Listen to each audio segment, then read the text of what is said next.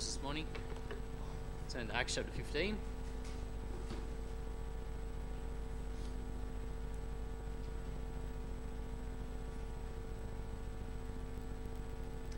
Acts chapter 15 this morning, and let's just read a few verses before we open in prayer.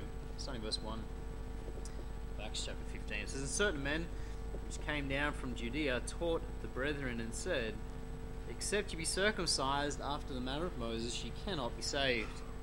When therefore Paul and Barnabas had no small dissension and disputation with them, they determined that Paul and Barnabas, and certain other of them, should go up to Jerusalem unto the apostles and elders about this question.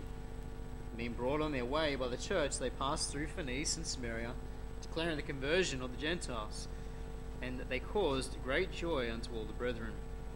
And when they were come to Jerusalem, they were received of the church and of the apostles and elders, and they declared all things that God had done with them. There rose up certain of the sect of the Pharisees which believed, saying that it was needful to circumcise them and to command them to keep the law of Moses." And let's open the word of prayer. Dear Lord and Heavenly Father, we do indeed thank you for this day. We thank you, Lord, for the opportunity to come around your word this morning. We pray as we consider this passage here in the book of Acts that, Lord, you would undertake, that you would speak to our hearts this morning through your word, that you teach us and refresh us through your word. Lord, may you empower me this morning through the Holy Spirit, so that everything I say this morning will be your words and, Lord, your thoughts. Lord, you would just take your word now and apply it to our hearts and our lives, we pray. May you be honoured and glorified now in Jesus' name. Amen. The progress of the gospel has often been hindered by people with closed minds who stand in front of open doors and block the way for others. I read a quote this week. It said, in 1786, when William Carey laid the burden of world missions before a ministerial meeting in Northampton, England, the eminent Dr. Ryland said to him, "Young man, sit down. When God pleases to convert the heathen, he will do it without your aid or mine." That's a pretty damning quote, isn't it? It shows exactly what we're talking about. People standing in front of people who are trying to do the right thing, trying to serve the Lord. And more than one spirit-filled servant of God has had to enter through open doors without support of others, without the support of churches and religious leaders. Now, Paul and his associates here faced a similar challenge in Acts chapter 15. Because, Paul and Barnabas, they've been extremely successful in their first missionary journey, haven't they? We just looked at that in Acts chapter 13 and 14. They've been extremely successful, particularly towards the Gentiles. But now in Acts chapter 15, their whole ministry to the Gentiles is being questioned. It's been opposed by a group of Jewish Christians from Jerusalem. These Jews had heard that Paul and Barnabas were not requiring the Gentiles to be circumcised, and they were not requiring the Gentiles to keep the law. And to them, this was error. They were convinced that Paul and Barnabas were in the wrong. They were convinced that Paul and Barnabas were not preaching the whole counsel of God. And they were so disturbed by Paul and Barnabas' ministry that they travelled to Antioch, and they take it upon themselves to teach their doctrine to the Gentile believers there. The events that now follow in chapter 15, they really affect the whole course of church history. Because what happens here is there is a council called the Church of Jerusalem. Essentially they hold a council and they make a decision concerning this matter. They settle the matter as to the position of the law in regards to the Christian. And Paul and Barnabas, they courageously defend both the truth of the gospel and the missionary outreach of the church. Now, there are three stages to this event here in Acts chapter 15. We're only going to look at the first of these stages this morning, and that is the dispute. And we see that here in verses 1 to 5, which we've already read, the dispute. As we mentioned in the introduction, this whole event began when a group of legalistic Jews travelled from Jerusalem up to Antioch, And they taught the Gentiles that in order to be saved, they needed to be circumcised and obey the law of of Moses. Let's just read verse 1 again. It says, "And certain men which came down from Judea taught the brethren and said, Except you be circumcised after the manner of Moses, you cannot be saved." And then verse 5 as well, it says, "But there arose up certain of the sect of the Pharisees which believed, saying that it was needful to circumcise them and to command them to keep the law of Moses." So these men have come up to Antioch with this doctrine. They're teaching that to be saved, you need to also be circumcised and be keeping the law. And while these men were from Jerusalem, it does seem that they were not authorized by the church at Jerusalem. Look in verse 24 with me. It says, "For as much as we have heard that certain which went out from us have troubled you with words, subverting your souls, saying, You must be circumcised and keep the law, to whom we gave no such commandment." Okay, so the church of Jerusalem distanced themselves from these men. They were from Jerusalem, but they were not authorized by the church of Jerusalem. They didn't give them permission to teach this doctrine. So these men were not acting on behalf of the church of Jerusalem. They had essentially come to Antioch because they didn't agree with Paul and Barnabas. And so they were acting on their own, if you like. Took it upon themselves to oppose the teachings of Paul and Barnabas. They were preaching their doctrine in direct opposition to the doctrine of the Apostle Paul. And naturally, there's a dispute that arises, a dispute between the two sides. So let's this morning consider the two sides of this dispute. First of all, obviously, these men from Jerusalem, their side was grace plus circumcision. Grace plus circumcision. We see that in verse 1. "And certain men which came down from Judea taught the brethren and said, Except you be circumcised after the manner of Moses, you cannot be saved." And so the position of these men from Jerusalem was that grace alone was not enough to save a man. They believed that these Gentile believers should have been compelled to be circumcised and compelled to keep the law. Essentially, that faith in Christ was not enough. They needed to be Jews as well, basically. Okay, basically what they're asking here is for them to become proselyte Jews in order to be saved. Keep the law and be circumcised. It's important we understand here, these men, they didn't have a problem with Gentiles getting saved. They didn't have a problem with Gentiles being part of the church. That question had already been answered back in Acts chapter 11. If you remember in Acts chapter 11, Peter had been questioned about his actions towards Cornelius. In verse 2 of Acts chapter 11, we're told that when Peter arrived back in Jerusalem, he faced criticism by these ones of the circumcision. They contended with him about his actions. Let's just go back there, Acts chapter 11.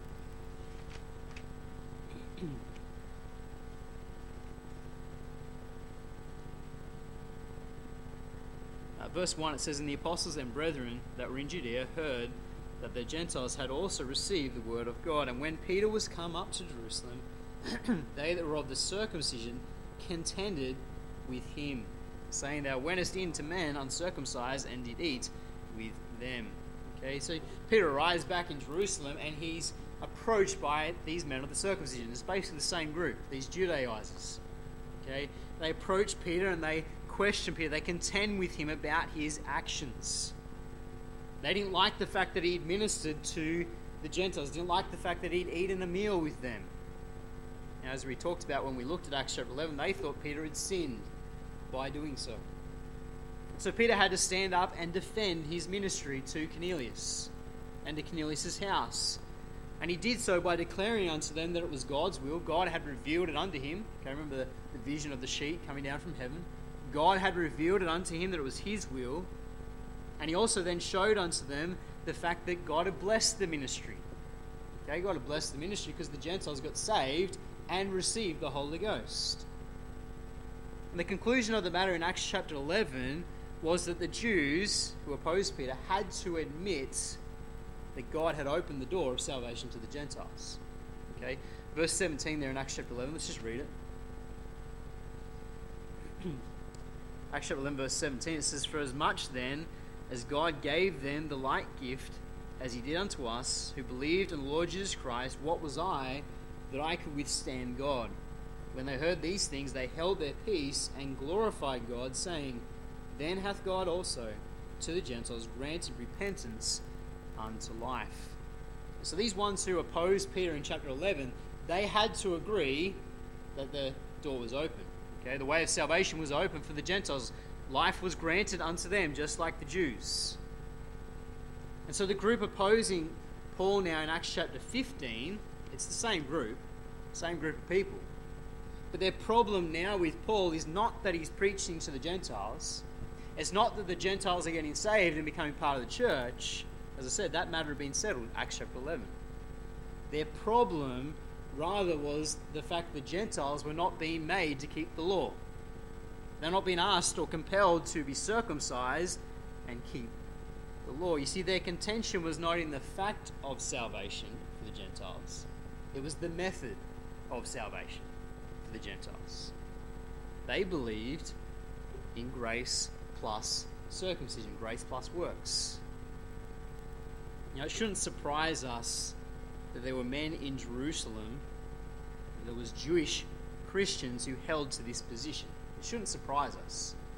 You know, verse 5 in Acts chapter 15 makes it clear that these men were Pharisees, okay? It says, But there arose up certain of the sect of the Pharisees which believed, okay? Before they got saved, these men were Pharisees.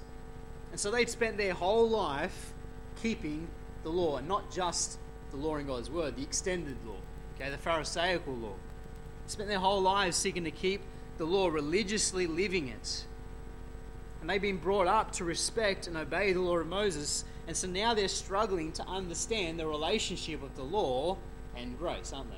They're struggling. You know, they've come from a background where they've spent their whole life trying to keep the law. They get saved, and they're trying to balance grace and law, trying to understand it. And it was particularly hard for them to see how Gentiles, coming from a pagan background, a pagan culture, could be saved, admitted to the church without being compelled to keep the law. They're struggling to understand this. They're looking at it thinking, how can they just get saved and join the church without being asked to keep the law? You know, perhaps there was a fear among them that, you know, among the Jewish believers, that these Gentiles, if not compelled to keep the law, were going to weaken the moral standards of the church. And indeed, the book of Corinthians makes it clear that that was a valid concern, wasn't it? Okay, so it was a valid concern. These concerns were not unfounded, but their solution was wrong, wasn't it? The solution was wrong. They thought the solution was to compel the Gentiles to keep the law and be circumcised. And they went as far as to say if they didn't, they weren't saved. You know, naturally, because they believed this, these men, when they came to Antioch, they refused to have any social interaction with the Gentiles. They basically distanced themselves from any Gentiles who were saved. They said, you're not circumcised, you're not keeping the law, we're not going to have anything to do with you. They wouldn't sit down and have a meal with any Gentiles who weren't circumcised. And their teaching soon began to cause problems within the church at Antioch. Even among people who wouldn't necessarily have agreed with them about their doctrine of salvation. These people were also influenced by them when it came to interaction with the Gentiles. And Peter is one of them. The book of Galatians makes that clear. In Galatians chapter 2, you can turn over there because I'm going to read a few verses in a minute. In Galatians chapter 2, it's clear that Peter was in residence at Antioch at this time. Okay, he's there in Antioch when these men arrived with their false doctrine. You know, when Peter first arrived in Antioch, he freely, it says, entered in and ate with the Gentiles. He was quite happy to meet with the Gentiles, have meals with them, fellowship with them. You know, his vision of the sheet full of clean and unclean animals, and he's dealing with Cornelius in chapter 10, had made it abundantly clear to him that he was not to call any man common or unclean. Peter had learnt that lesson, hadn't he? And so he came to Antioch, and at first he's freely entering in, he's fellowshipping with the Gentiles. When these men from Jerusalem arrive, teaching their false doctrine, Peter withdraws from Gentile society, from these Gentiles who are saved, and no longer eats with them, and now only eats with the circumcised. Go to Galatians 2, as I said. Galatians 2, let's read from verse 11. It says, "But when Peter was come to Antioch, I withstood him to the face, because he was to be blamed. For before that certain came from James, he did eat with the Gentiles. But when they were come, he withdrew and separated himself, fearing them which were of the circumcision." So Peter here is carried away with them, isn't he? Peter himself is affected by the teaching of these men. You know, Peter probably justified his actions here by saying, "I don't want to offend my weaker brethren." It's probably how he justified it. "I don't want to offend these Jewish Christians, and so I'll refrain from eating with the Gentiles." But you know, his example had disastrous effects upon others, because others were looking at Peter, weren't they? The Apostle Peter is now no longer eating with the Gentiles. He's only eating with those who are circumcised. And so now this has an effect upon others. Others are carried away following Peter. And indeed, even Barnabas gets caught up in all this. Verse 13 there in Galatians 2, it says, "And the other Jews dissembled likewise with him, insomuch that Barnabas also was carried away with their dissimulation." Even Barnabas gets caught up in all this. Barnabas has just returned from his missionary journey with Paul throughout Asia Minor, where they've seen predominantly Gentiles get saved. That's what he's been doing. He's seen God do a great work among the Gentiles, but now even Barnabas gets caught up in this idea of separating from the Gentiles because of the teaching of these men. As I said, I'm sure Peter and Barnabas didn't believe circumcision was necessary for salvation. Indeed, Acts chapter 15 makes that pretty clear as we continue on in the passage. They didn't believe it was necessary for salvation, but they were making a concession to keep the Jewish Christians happy. And their actions were wrong. You see, effectively, they were endorsing the false doctrine of these men, weren't they? Whether they believed it themselves or not, they were endorsing these men's false doctrine. They certainly weren't opposing it. You know, this is the reason why Paul withstands Peter to his face. As it says there in Galatians 2 verse 11, "When Peter was come to Antioch, I withstood him to the face because he was to be blamed." And then verse 14 it says, "But when I saw that they walked not uprightly according to the truth of the gospel, I said unto Peter before them all, If thou, being a Jew, livest after the manner of Gentiles, and not as do the Jews, why compellest thou the Gentiles to live as do the Jews?" Now Paul withstands him to his face. There's a pretty strong contention here that takes place. He rebukes Peter, because Paul understood Peter was in the wrong. Peter effectively, by his actions, was teaching that circumcision and keeping of the law mattered in some form. You know, at the very least, he was implying that the Gentiles were less holy, wasn't he? At the very least, he was implying they were less holy. But it may have even been perceived that he agreed with the false doctrine that you needed to be circumcised to be saved. Now, this false doctrine here had the potential to divide the church, didn't it? It had the potential here to divide the early church between the Jews and the Gentiles, to make a division of the Jewish church and the church at Antioch, the Gentile church, and all those underneath them. Could have ended up with a division here. It was a dangerous legalistic teaching.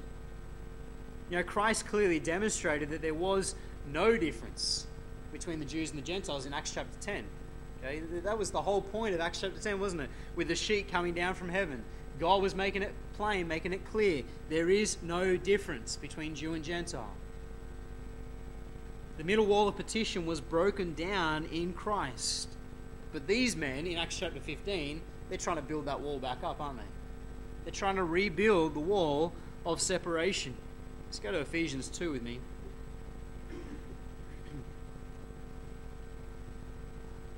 Ephesians 2 verse 14. I will start in verse 13. It says, "But now in Christ Jesus, ye who sometimes were far off, are made nigh by the blood of Christ. For he is our peace, and hath made both one, and hath broken down the middle wall of partition between us, having abolished in his flesh the enmity, even the law of commandments contained in ordinances, for to make in himself of twain one new man, so making peace, and that he might reconcile both unto God in one body by the cross, having slain the enmity thereby." Paul speaks about this very fact, doesn't he? That Christ at the cross broke down the middle wall of partition. There is no division anymore. All are one in Christ. These men, they were seeking to rebuild that wall of separation. They were seeking to put a heavy burden or yoke upon the Gentiles. And Paul describes them in Galatians chapter 4 as having sought to steal away the liberty that's ours in Christ. Let's go to Galatians 2, verse 4. It says, "And that because of false brethren, unawares brought in, who came in privily to spy out our liberty, which we have in Christ Jesus, that they might bring us into bondage." These men were seeking to steal away the liberty that's ours in Christ, not just for the Gentiles, but for the Jews as well, and seeking to bring them back into the bondage of the law. Indeed, this was a dangerous teaching, and if it was left unchecked, it was going to destroy the unity of the church, and indeed destroy the effectiveness of the church. It wasn't just Antioch that was affected by this false doctrine. The young churches that Paul and Barnabas had just founded in Galatia on their missionary journey have also been affected by similar men. These men have been visited by men as well, preaching the same false doctrine, telling these Gentile Christians they need to be circumcised to be saved and keep the law. That's the whole reason why Paul writes Galatians. It's the whole purpose of this book. He's writing this book to combat this false teaching and to clearly demonstrate the fact that salvation is by grace alone through faith. And that's what Paul now does in Acts chapter 15. He immediately responds to the false doctrine of these men. So now we see the other side. We've seen that their position was grace plus circumcision. Paul's position was grace alone. Grace alone. Let's just read verse 2.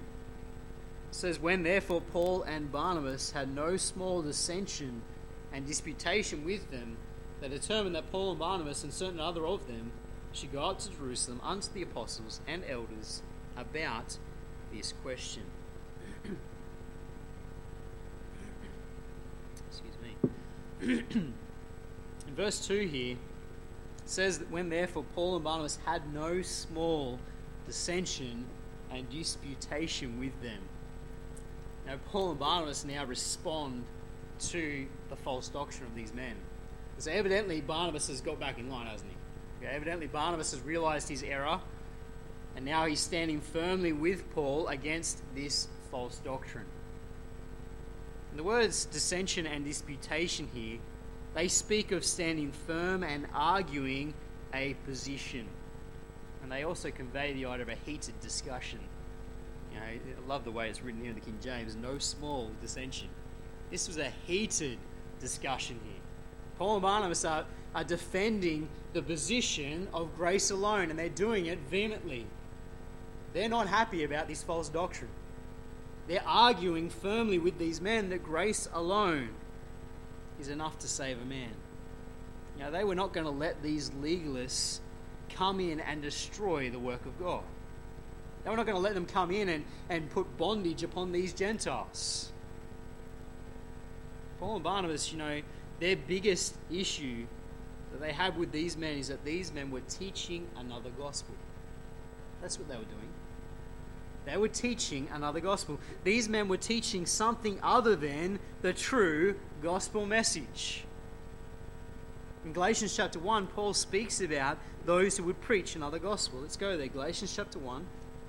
He's referring to these men. Galatians chapter 1. Let's read from verse 6. It says, "I marvel that you are so soon removed from him that called you into the grace of Christ unto another gospel, which is not another. But there be some that trouble you, that will pervert the gospel of Christ. But though we, or an angel from heaven, preach any other gospel unto you than that which we have preached unto you, let him be accursed. And if we said before, as we said before, so say I now again, if any man preach any other gospel unto you than that ye have received, let him be accursed." Paul speaks about these men preaching another gospel. And this is what these men had come to Antioch to do. They were perverting the gospel of Christ. They were adding works, weren't they? Preaching another method of salvation. In verse 8 and 9 here, Paul has a pretty stern warning for them, doesn't he? He says at the end of verse 8, let him be accursed. And the end of verse 9, let him be accursed. Stern warning for these men. He declares that those who preach another gospel, let them be accursed. In other words, let them be cursed by God. And they're deserving of being ejected from the ministry, ejected from the church. He says they need to be put out. These men, they're accursed because they're preaching something other than the truth. The reason for such a stern condemnation of these men is that there is no such thing as another gospel. That's what he says in verse 7, which is not another. There is no other. You can't preach another gospel because there isn't another gospel. There isn't another way of salvation. There's only one way. That's through grace. In Ephesians 2, Paul declares it wonderfully, doesn't he? Ephesians 2 verse 8, for by grace are you saved through faith, and that not of yourselves is the gift of God, not of works, lest any man should boast. Those wonderful 2 verses there. They declare this truth so gloriously, grace alone through faith.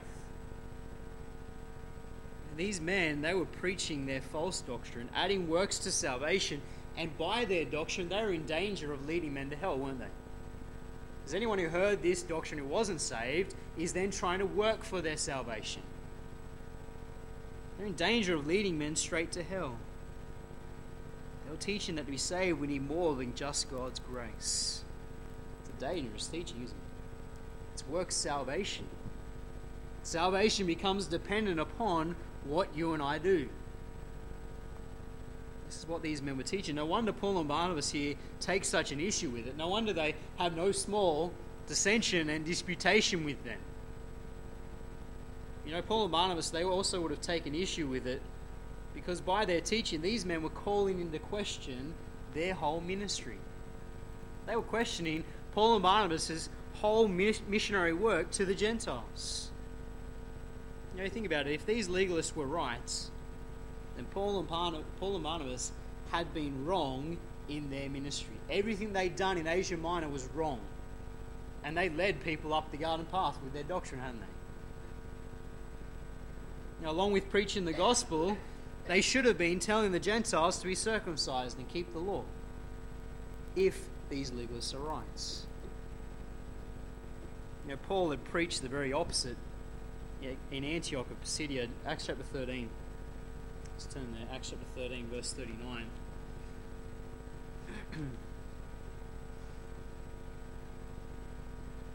Starting verse 38, Acts chapter 13, verse 38, it says, be it known that unto you therefore, men and brethren, that through this man is preached unto you the forgiveness of sins, and by him all that believe are justified from all things, from which ye could not be justified by the law of Moses.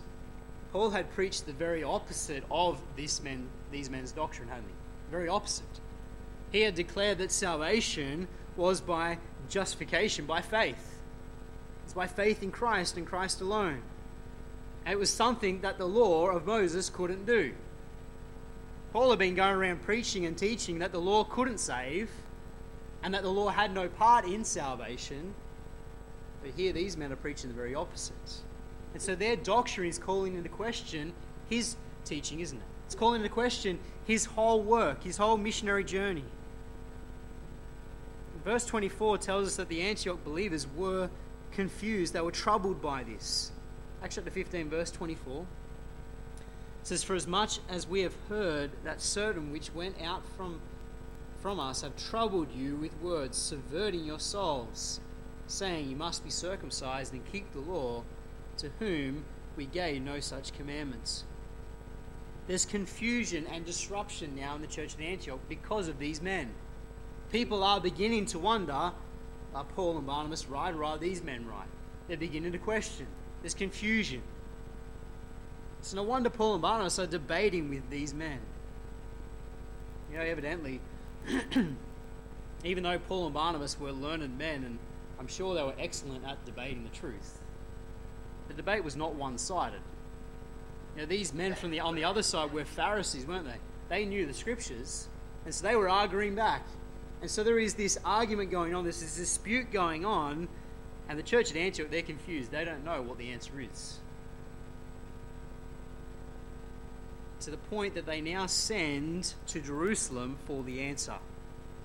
Verse 2 there we read, "When therefore Paul and Barnabas had no small dissension and disputation with them, they determined that Paul and Barnabas and certain other of them should go up to Jerusalem under the apostles and elders about this question. And being brought on their way by the church, they passed through Phoenice and Samaria, declaring the conversion of the Gentiles, and they caused great joy unto all the brethren. When they were come to Jerusalem, they were received of the church and of the apostles and elders, and they declared all things that God had done with them." So Paul and Barnabas now are sent to the church at Jerusalem with others as well to ask this question and seek an answer, to get it decided from the apostles and the elders. Along the way, Paul and Barnabas, they take every opportunity, don't they, to share the blessings. Verse 3, it says they pass through Phoenice and Samaria. They're declaring the conversion of the Gentiles. They're declaring the wonderful work that God has done. We're told it brings great joy to the brethren there. And then upon arrival in Jerusalem, they give a report to the apostles and the elders. And then, as we'll see next time, there's a public meeting that then takes place concerning this question of the keeping of the law. Verse 6 we read, "And the apostles and elders came together for the consider of this matter." They come together to consider this matter. And at this public meeting, we see the leaders stand up and defend the truth that salvation is by grace, through faith, by grace alone. And so we'll consider this portion next time. We'll consider the defense next time. But this morning we've looked at the debate. We looked at the debate that arose in the church at Antioch. The two sides, salvation by grace plus circumcision, grace plus works, and salvation by grace alone. Unfortunately, this false teaching hasn't gone away, has it? This false teaching of grace plus works is still being taught today.